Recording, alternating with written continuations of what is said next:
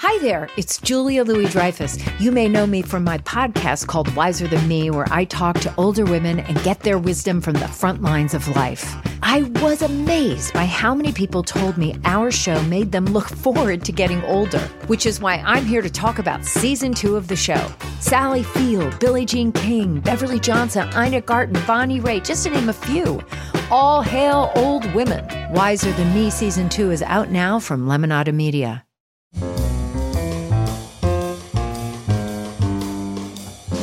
This is Merriam-Webster's Word of the Day podcast for January 25th. Brought to you by Merriam-Webster's Unabridged Dictionary Online, America's largest dictionary, now continuously updated. Learn more at merriam-websterunabridged.com. Today's word is constellate, spelled C-O-N-S-T-E-L-L-A-T-E. Constellate is a verb that means to unite in a cluster. It can also mean to set or adorn with, or as if with, constellations. Here's the word used in a sentence by Jeannot in the Muskegon Chronicle.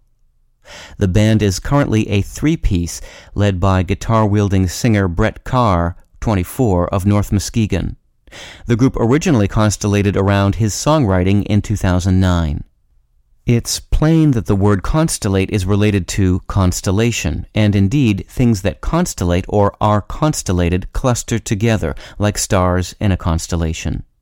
Both words derive ultimately from the Latin word for star, which is stella.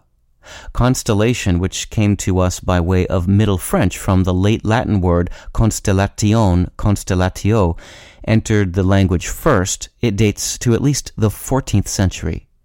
Constellate didn't appear until a full 300 years later. With your word of the day, I'm Peter Sokolowski. Visit the new Merriam-Webster Unabridged, America's most comprehensive online dictionary and the best source of current information about the English language. Get started today at merriam-websterunabridged.com.